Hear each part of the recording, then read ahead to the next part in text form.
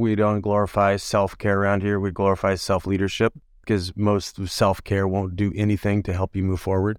It will give you some relief in the moment. A spa day, going getting a massage, taking some time to yourself or whatever. If you don't get to the thinking behind what got you to this shitty situation you're in, even after you get a little respite for a minute.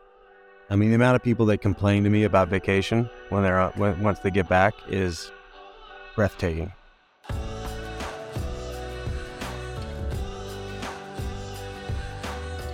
Hello, my friends. My name is Chad. This is the Naked Leadership Podcast, high-stakes conversations for relentless company founders. My co-host and I have over 6 decades of combined experience in leadership coaching, and this podcast is where we explore it all. There is no conversation too risky. This week, Adrian and I sit down to chat about who our first client actually is and what in the world does that mean.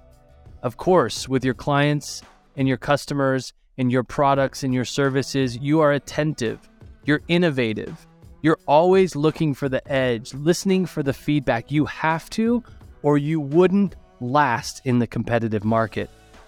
But do you do the same with your team? Do you take the same approach with the people who work for you? Let's dive in. All right, here we are. How are you, man? Hey, I'm good. Good to be with you. Good. Hey, right at the top, really quick, Dan's still out, enjoying time with his family, so he won't be joining us in this conversation.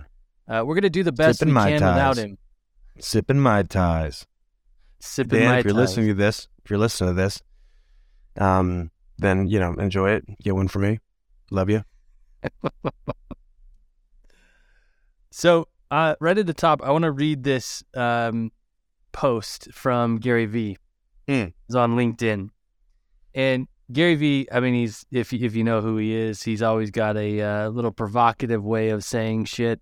And so I thought this was a good conversation starter for this week's episode, this podcast. So here is Mr. Gary Vee. Bosses, listen up. It's time to drop the entitlement and start treating your employees like fellow human beings. I can't tell you how many small business owners and managers I've encountered who act like their employees are there to serve them. It's obnoxious and it needs to stop. When you own a company, it's easy to expect your people to work as hard as you do. But here's the thing. Are you giving them the same money? Are you treating them with the same level of respect and appreciation? If not, you have no right to demand that they work like you do. I'm tired of seeing bosses who don't understand this basic principle. Your employees are not your servants. They are your partners in building something great. Yeah. Treat them that way, and you'll see the results in your business. So, obviously, a bit of provocative language there. Yeah. But there's a strong invitation in a conversation that I wanted to have on our podcast. This is something that I experience in our organization, Take New Ground. Both you and Dan always say our consultants, our partners are our first clients. And partners in our organization would be similar to what others would call their employees or their team members. And, I think anybody listening to this has probably experienced this with other leaders or bosses where there is this idea of a servitude or hierarchy. Hierarchy is one of the words that comes into mind for me, is like this thing that's set up where there is a value in place, and as it goes down the rungs, the values go lower and lower and lower, and thus people are treated that way. I don't know. I'm not fully on board on the pay thing that he says, but I am on as far as the way that we're creating together and the level that we are on in creation. I'm fully on board for. So I wanted to have this conversation about this idea of our employees being our first clients. And that's an interesting idea, because what is it that you are willing to do for your clients? Yeah. How do you view them? You probably view them as the source of even having a company or a business. Now, do you view the people that work for your company in the same light? So as I open this up, Adrian, I'm curious what you're thinking about.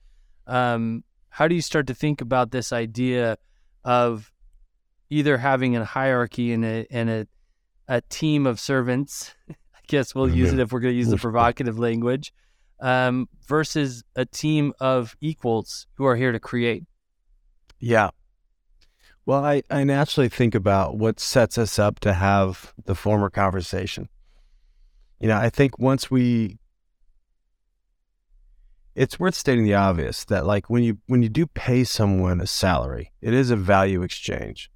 Uh-huh. And I'm paying a salary and I am expecting certain things in return from them. Yeah. And, so of course that's part of it.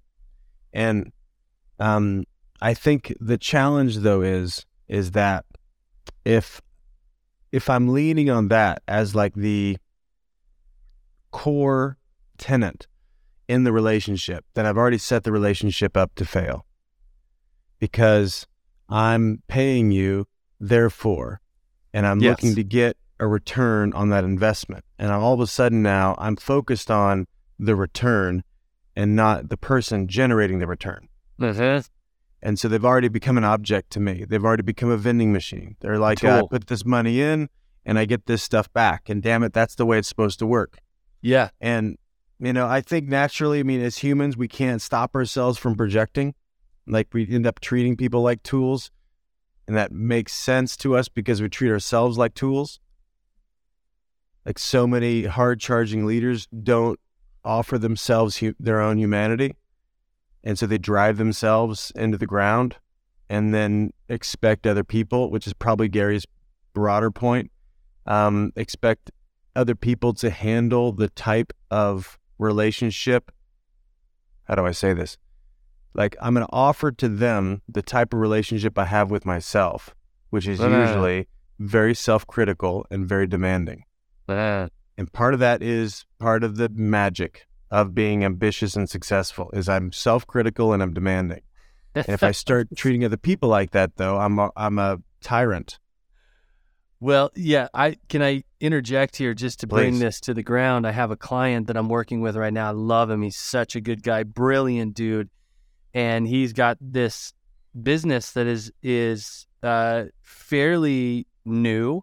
It's about 3 years. I think they're in their 4th year of business. And he's really unhappy with the way that his life looks. Uh-huh. Meaning the amount of time that he works, his relationship to his family, you name it, he's in it deep.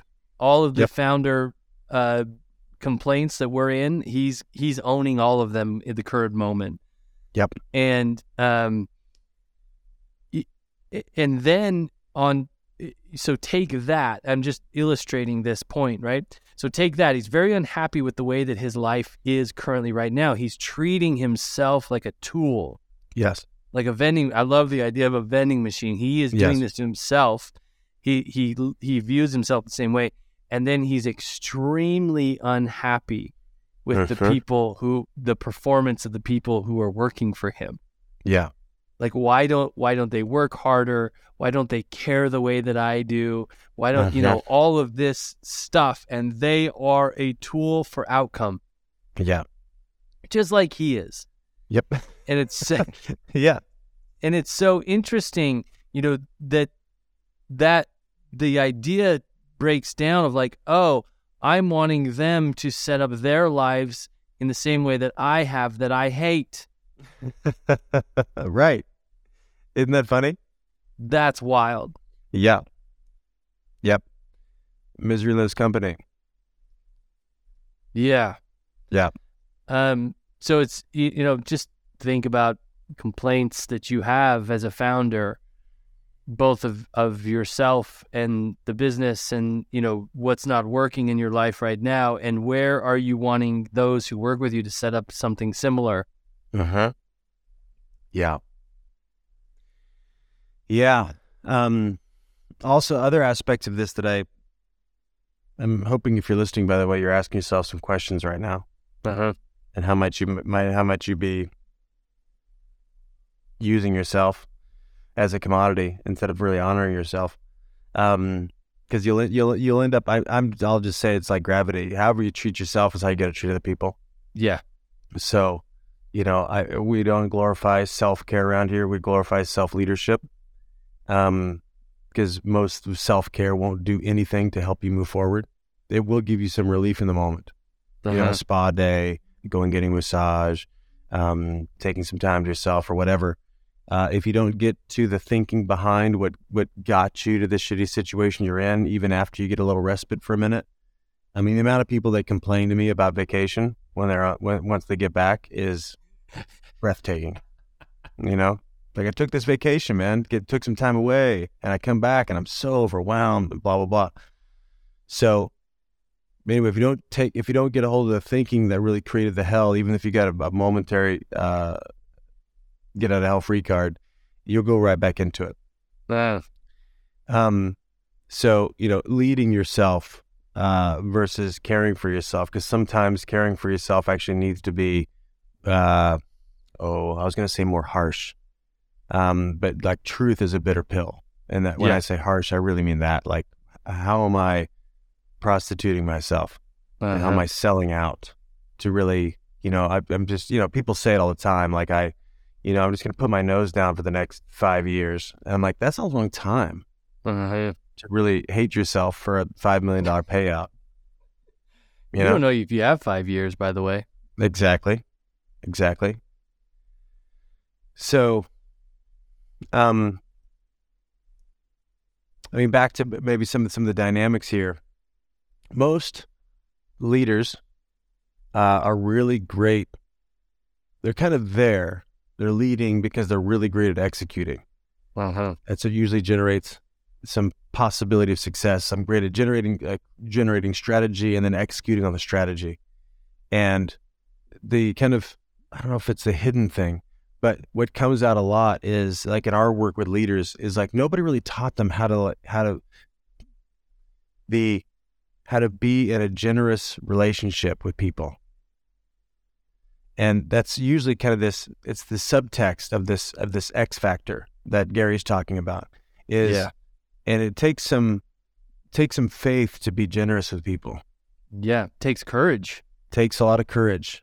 Like, if I do understand someone, even if I understand the complaint that they're in, is it going to bring me more of the complaint? That's the conversation people are in. Like, if I like, at least as I hear from a lot of people, if I like go empathize with somebody that's complaining, is it going to get me more complaints? Or do I just need to take a baseball bat to them, and kind of, and that's a really, there's not much generosity or courage, to your point, in that conversation. There's a lot of fear and a lot of scarcity, and we don't know how to deal with the complexity of the reality that every human being is going to follow their interests. Like, as soon as this environment called work shifts, I'm looking somewhere else, consciously or unconsciously. And if I'm part of looking somewhere else is disengaging here first. Yeah. Like, it's disengagement. And so they'll make you pay either overtly or quietly. All this quitting stuff is about that. It's a way to make bosses pay, a way to make the system pay, but a way to make capitalism pay is I'm going to collect what they've promised to pay me, and I'm going to slowly not give them the value that I promised at the beginning. My point being that most leaders that I'm with, they're so scared that if they take the hands off the wheel for a minute, and take their foot off the pedal for a second, that the whole thing's going to fall apart. Yeah. And so they can't like slow down. I mean, anybody that's listening to this that has kids, you probably know the situation I'm about to bring up, where it's like you're on a road trip and you can push it until your kids piss their pants. Or you can decide on a regular basis. That's your style. Or you can decide on a regular basis to like pull over and like check in and see how they're doing, and go to we're going to stop and get some gas over here. We're going to stop and take a walk in this rest area for a second and give some relief, literally, to everybody. And that's built in. Yeah, it's built in. Yeah. And we're going to really check in around what people's experiences are, so that if the interests are misaligned, we can align them. Because the difference is I just think it's worth teasing out. The difference is you could look at that as a hindrance to the road trip, right? Mm-hmm. You could, the bathroom breaks you can make it a hindrance to the goal of the road trip, which you've made up some arbitrary amount of time. Google Maps told you that the drive should take this long, and by God, you're going to beat it. And so everybody that's got to piss, everybody that needs to eat is a hindrance to this goal, this thing that you've set up as the aim. But actually, what you're talking about is that the stops and the pauses and the relief can be built in as part of the thing. That's right. Meaning we're successful if we pause. We're successful when we relief. And that's a real time of connection and getting clear and like reevaluating and getting energy back and, all of that sort of stuff. So I just wanted to it requires a reset of the purpose and the aim of what we're up to. And once you reset that, then you can get really committed to it. You can get really connected to it. Right. Well, I don't think most people have this conversation with employees at the beginning where they sit and say, hey, I really want you to be enjoying yourself here. Because, happier employees produce more than disgruntled employees. Might seem obvious, but we don't act like that's that obvious. Yeah. Because we don't go check in for the dissatisfaction levels. We'll just do what we're talking about here, which is like expect this and just shut up and get the job done. Well, because if there's dissatisfaction, we might have to slow down. Might have to slow down. Might have to shift some things as a boss. boss. I want to see it. Take responsibility. Yeah. Yeah. Yeah. I mean, we come across this all the time when we're talking with leaders about getting their leaders in a room. If you're with us and we get leaders in the room, we're going to talk about how things really are. And that's a threat to the semi-productive status quo. Yeah. Yeah. So you can build, I was talking to a potential client. It was a discovery call. Actually, it was a discovery coffee, which was great. It was in person. It doesn't happen very often. And he's a leader, executive, talking about a company that he was with before, and they're not doing so well. They're declining in pretty much every measure. And he talked about they developed a upgrades department. So they're selling this. It's an online service that they sell, and it's a membership basically, and so you're paying monthly for this service. And they developed an upgrades department, and the obviously the goal of the upgrades department was to reach out to the current clients and upgrade them into a higher package. Right. And he said, when we launched the upgrades department, we had more cancellations because people were realizing the product that we were providing wasn't worth the money that we were charging already. When we were it reminded them that they were paying us money for something that wasn't worth it. So we got more cancellations from the upgrades department than we got upgrades. So we ended up cutting the upgrades department. Yeah. And I just bring that up because most of you listening that provide a product or a service for people, again, coming back to this idea that your employees, your team is your first clients, is I'll bet you put a lot of attention in the service and product being something that makes them happy or that they can be happy with, that adds value to their life. And what you're talking about, Adrian, is having that same conversation with the people who come to work with your team and your company and under your leadership. Are you willing to have a pulse on whether or not this is working for them? Yeah. And lots don't. I know that it can sound so rudimentary, but so many don't have a pulse on whether or not this experience at my company actually adds to their life or takes away. Yeah. Yeah. Life is not fair. It's what you negotiate. Let me say that one more time. Life is not fair. It's what you negotiate. Now that's an interesting thought. If that's true, it means that everything you have in life right now, the possessions, the relationships, the fitness, the mindset, are all a product of your negotiations with others and yourself. And if that's true, wouldn't you want to be very clear on how you negotiate? What's effective and what's ineffective, what your strengths are and what your blind spots are? It is, after all, producing all the results in your life. So here's the deal. We put together a 15-question quiz that you can take in 5 minutes or less and find out exactly what your negotiation style is. The results of this quiz will give you insight into your strengths and blind spots in negotiation. It will also give you insight in how you can accentuate those strengths or compensate for the blind spots. Think for just 1 second with me all of the conversations you're having in your life. Think about compensation or advancement conversations with people on your team, discussing financial decisions with a partner, or just getting your kids to get their damn shoes on so that you can leave the house. All of these conversations are negotiations. This simple yet powerful tool has the potential to reinvent the way you get what you want in every aspect of life. Go to negotiation.takenewground.com right now, or click the link in the description of this episode and find out what negotiation style you embody. You can thank us later. Now back to the show. There's so much here. I mean, when we're in this conversation, I just naturally see the whole web of conversations, and I'm trying to keep myself focused because it's like everything. Stay focused. Everything is so connected here.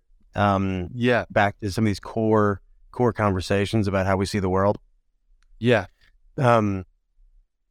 I'll just maybe just say this, is that if you're listening to this and wondering how you're doing, which I hope you are, I hope listening to this podcast is a self-reflective tool. It's not like you might get some tips and tricks and whatever, but I hope you're listening and then wondering about yourself and not to be hard, but just to open up possibilities for you, because you're probably going to, I know it's my conviction, every time I'm in these conversations, I'm convicted around my own leadership and asking myself a whole bunch of questions on how am I living this out, and am I living this out, and if so, how, and where am I not, and if so, why not, and what's going on for me, and what am I making up about that, and blah blah blah. So, I mean, if you're in this and listening like that, you might just go ahead and just take one very simple step, which is ask people what their level of satisfaction is. That's what I was thinking. That was the next thing I wanted to talk about, is like feedback. Do you seek feedback from your clients? Yeah. Probably. Or if even as feedback exists out there in the world, are people tweeting about your product or your service? Are they posting about it on social media? And are you paying attention to that? And if you're paying attention to that, are you also paying attention to the feedback that's on your team and seeking it? Yeah. Yeah. Now, there are people on your team that are underperforming right now. Even if you tell yourself they're not, they probably are. And that's usually a deep invitation. We say it all the time with clients, like a broken commitment's a cry for help. And if there is underperformance on the team, it's a cry for help. And there's some people that it's just time to let them go. Like if they're in a chronic complaint about the team, you're on the wrong team. You're just on the wrong team. And I was in a conversation recently, so we use this Harrison thing, and which is this leadership assessment tool, if you've not heard us talk about it a million times. And there's a gauge, there's a factor, there's a score you get when you take it. It's called once a challenge. And most leaders that we work with have a really high once a challenge score, because they're ambitious and they're entrepreneurs and they love challenges and they bring it on. It's very exciting for them. And to quote a client I talked to today, she said, if there's not a challenge, I'm going to go make one, because she loves it, and it's, as you usually, this isn't always true, but pretty true, that as you work down the organization, that once a challenge score starts to drop. And right now, I've got a client that's hiring a C-suite executive, and I did this assessment, and the once a challenge score is really low. And my invite, she was going to move this person through to the next interview, which was an on-site interview, which would require flying this person from another part of the country in there. And I said, don't do it. Don't do it. Instead, have a phone call about this score and be really unapologetic about the type of leader you are. Because I don't think you should get off it. You love challenges. You say, bring it on. It's really exciting for you. And if this person works for you, and they don't want a challenge, they're going to be miserable with you. Yeah. Because you love challenges, and your mouth starts watering when something's really difficult. And if they don't want things to be difficult, they're going to hate working for you. They'll last for a little while, and they'll, gossip to their spouse about you and whatever. But eventually they're going to bail. So like if they're not aligned in the interest of like liking things to be hard, they're not going to like it. So my point being that there's some folks that are just a really bad fit because they want different things. They want different aspects of the environment. And as a leader, get really clear and really unapologetic about what you're up to and what you're committed to and what you really like. And you ought to talk about those explicitly with people. And if you don't know what those are, it'd be great to go have a Harrison assessment, because we could help you know a template of, what could be even invisible to you. Because once a challenge score, when I point that out to people, they're like, oh yeah, that's totally it. But they don't have language for it, so they can't express it. And because they're hard charging all the time, people think they're just intense. No, I really love challenges. Yeah. Her anecdote for me was, if there's a mountain in front of us, we got a scale and there's a gondola, I'm probably going to put a backpack with 50 pounds on it and say, let's go climb this mountain. Because I don't want to take the gondola. I want to, load up backpacks and see if we can pull it off. Like, that's how crazy she is. Yeah. And anyway, there's some of this demonizing of people is really just a misalignment of interests. That's right.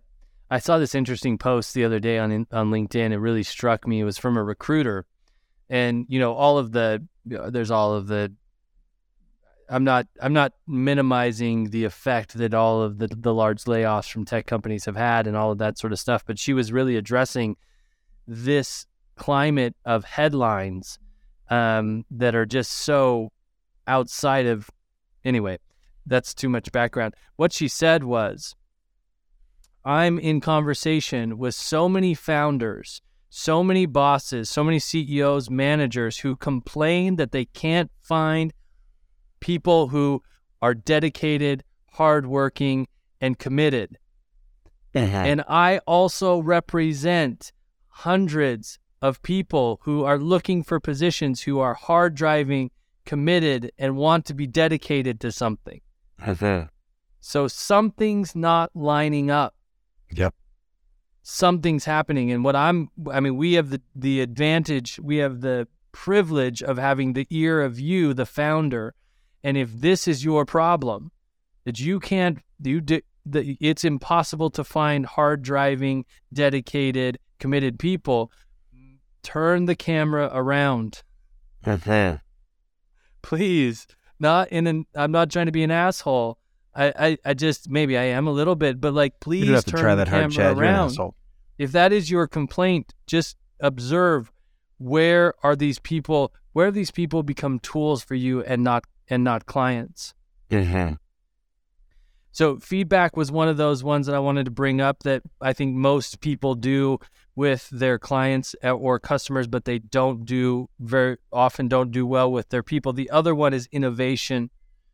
If you're a company who pushes the limits of your product and service to stay on the cutting edge, to serve people in the most impactful way you possibly can for to stay ahead of your competition, to all of that sort of stuff. If you put a lot of attention into your innovation for product and service, are you doing the same thing with your people, with your team?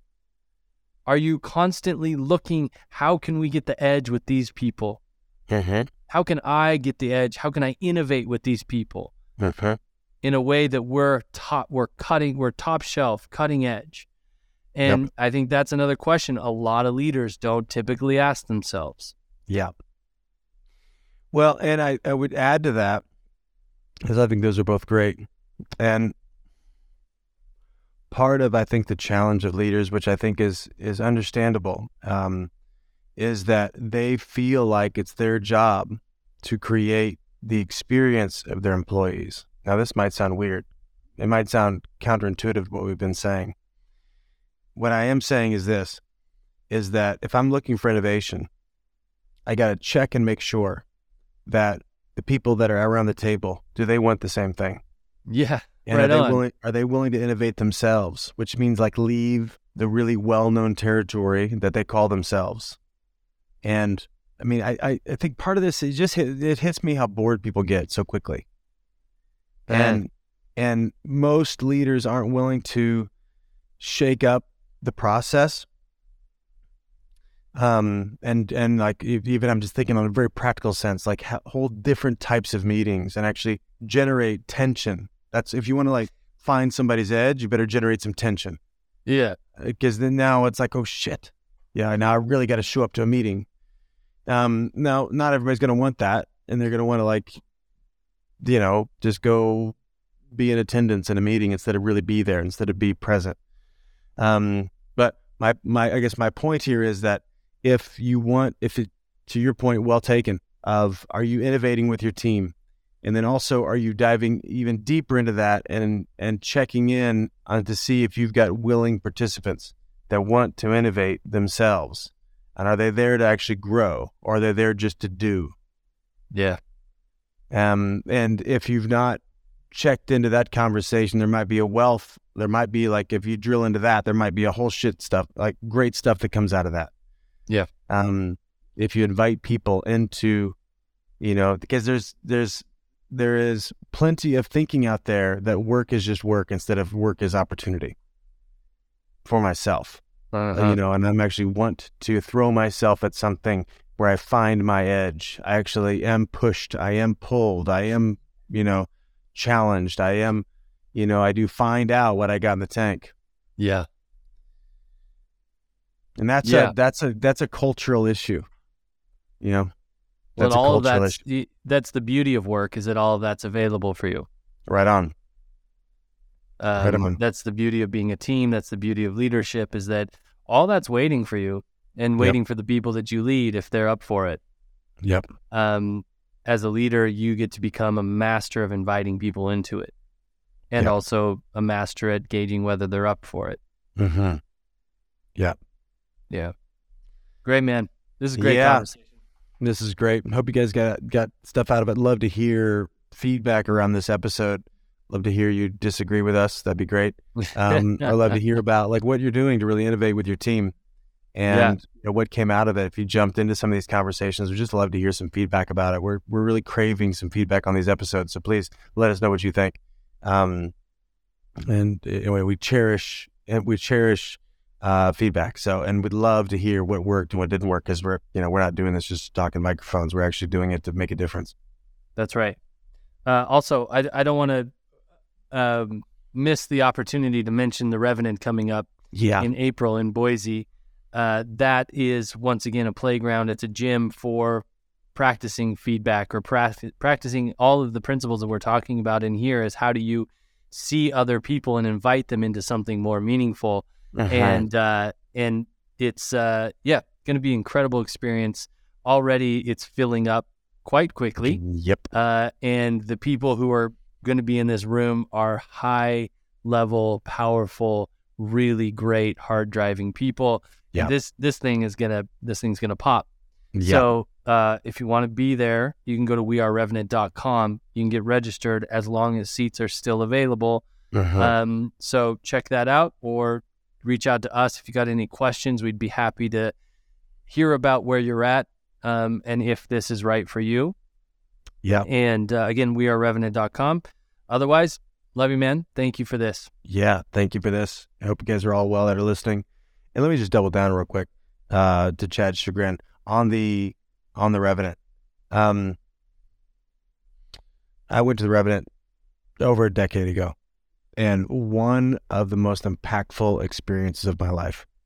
And if you are at all committed to wanting to make sure your life counts at the maximal level, then come to this training, because it is going to be a place in which you get to practice self-mastery, get to practice accelerating the impact you can have on yourself and on other people. So I'm being extreme because I actually believe it this way. And I promise you, as one of the guys is going to be up in the room facilitating conversation, I'm going to be there 100% full go, not holding back at all. And I'll make a fool of myself for you.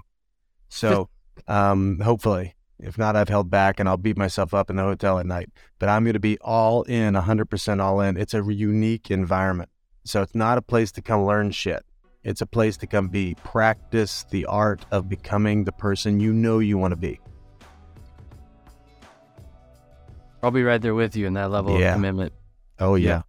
It's going to be fun. I'm looking forward to this one. Holy shit. I told somebody this is going to be the most impactful one we've ever had. I just got the sense that it's going to be so. And anyway, you won't want to miss it. So go check out that website. Make the space to come. And you won't regret it. Yeah. Make the space. Nobody has the space. No, make it. Damn it. It's not just like sitting there. You have to make it. Yeah. So anyway. Move shit off your calendar. Do it now. Yeah, we'll see you there if it's for you. Yep. All right, brother. Thanks for that. See you, man. Well, my friends, thank you so much for joining us for another episode of the Naked Leadership Podcast. As a heads up, every Friday we post a Cliff Notes version of that week's conversation with all the highlights in under 5 minutes. Check that out for a quick and powerful reminder of the principles discussed. I hope this conversation has been valuable to you. If it has, the greatest compliment you could pay us is sharing it with somebody who could use it. Thanks so much for listening, and until next week, bye-bye, everybody.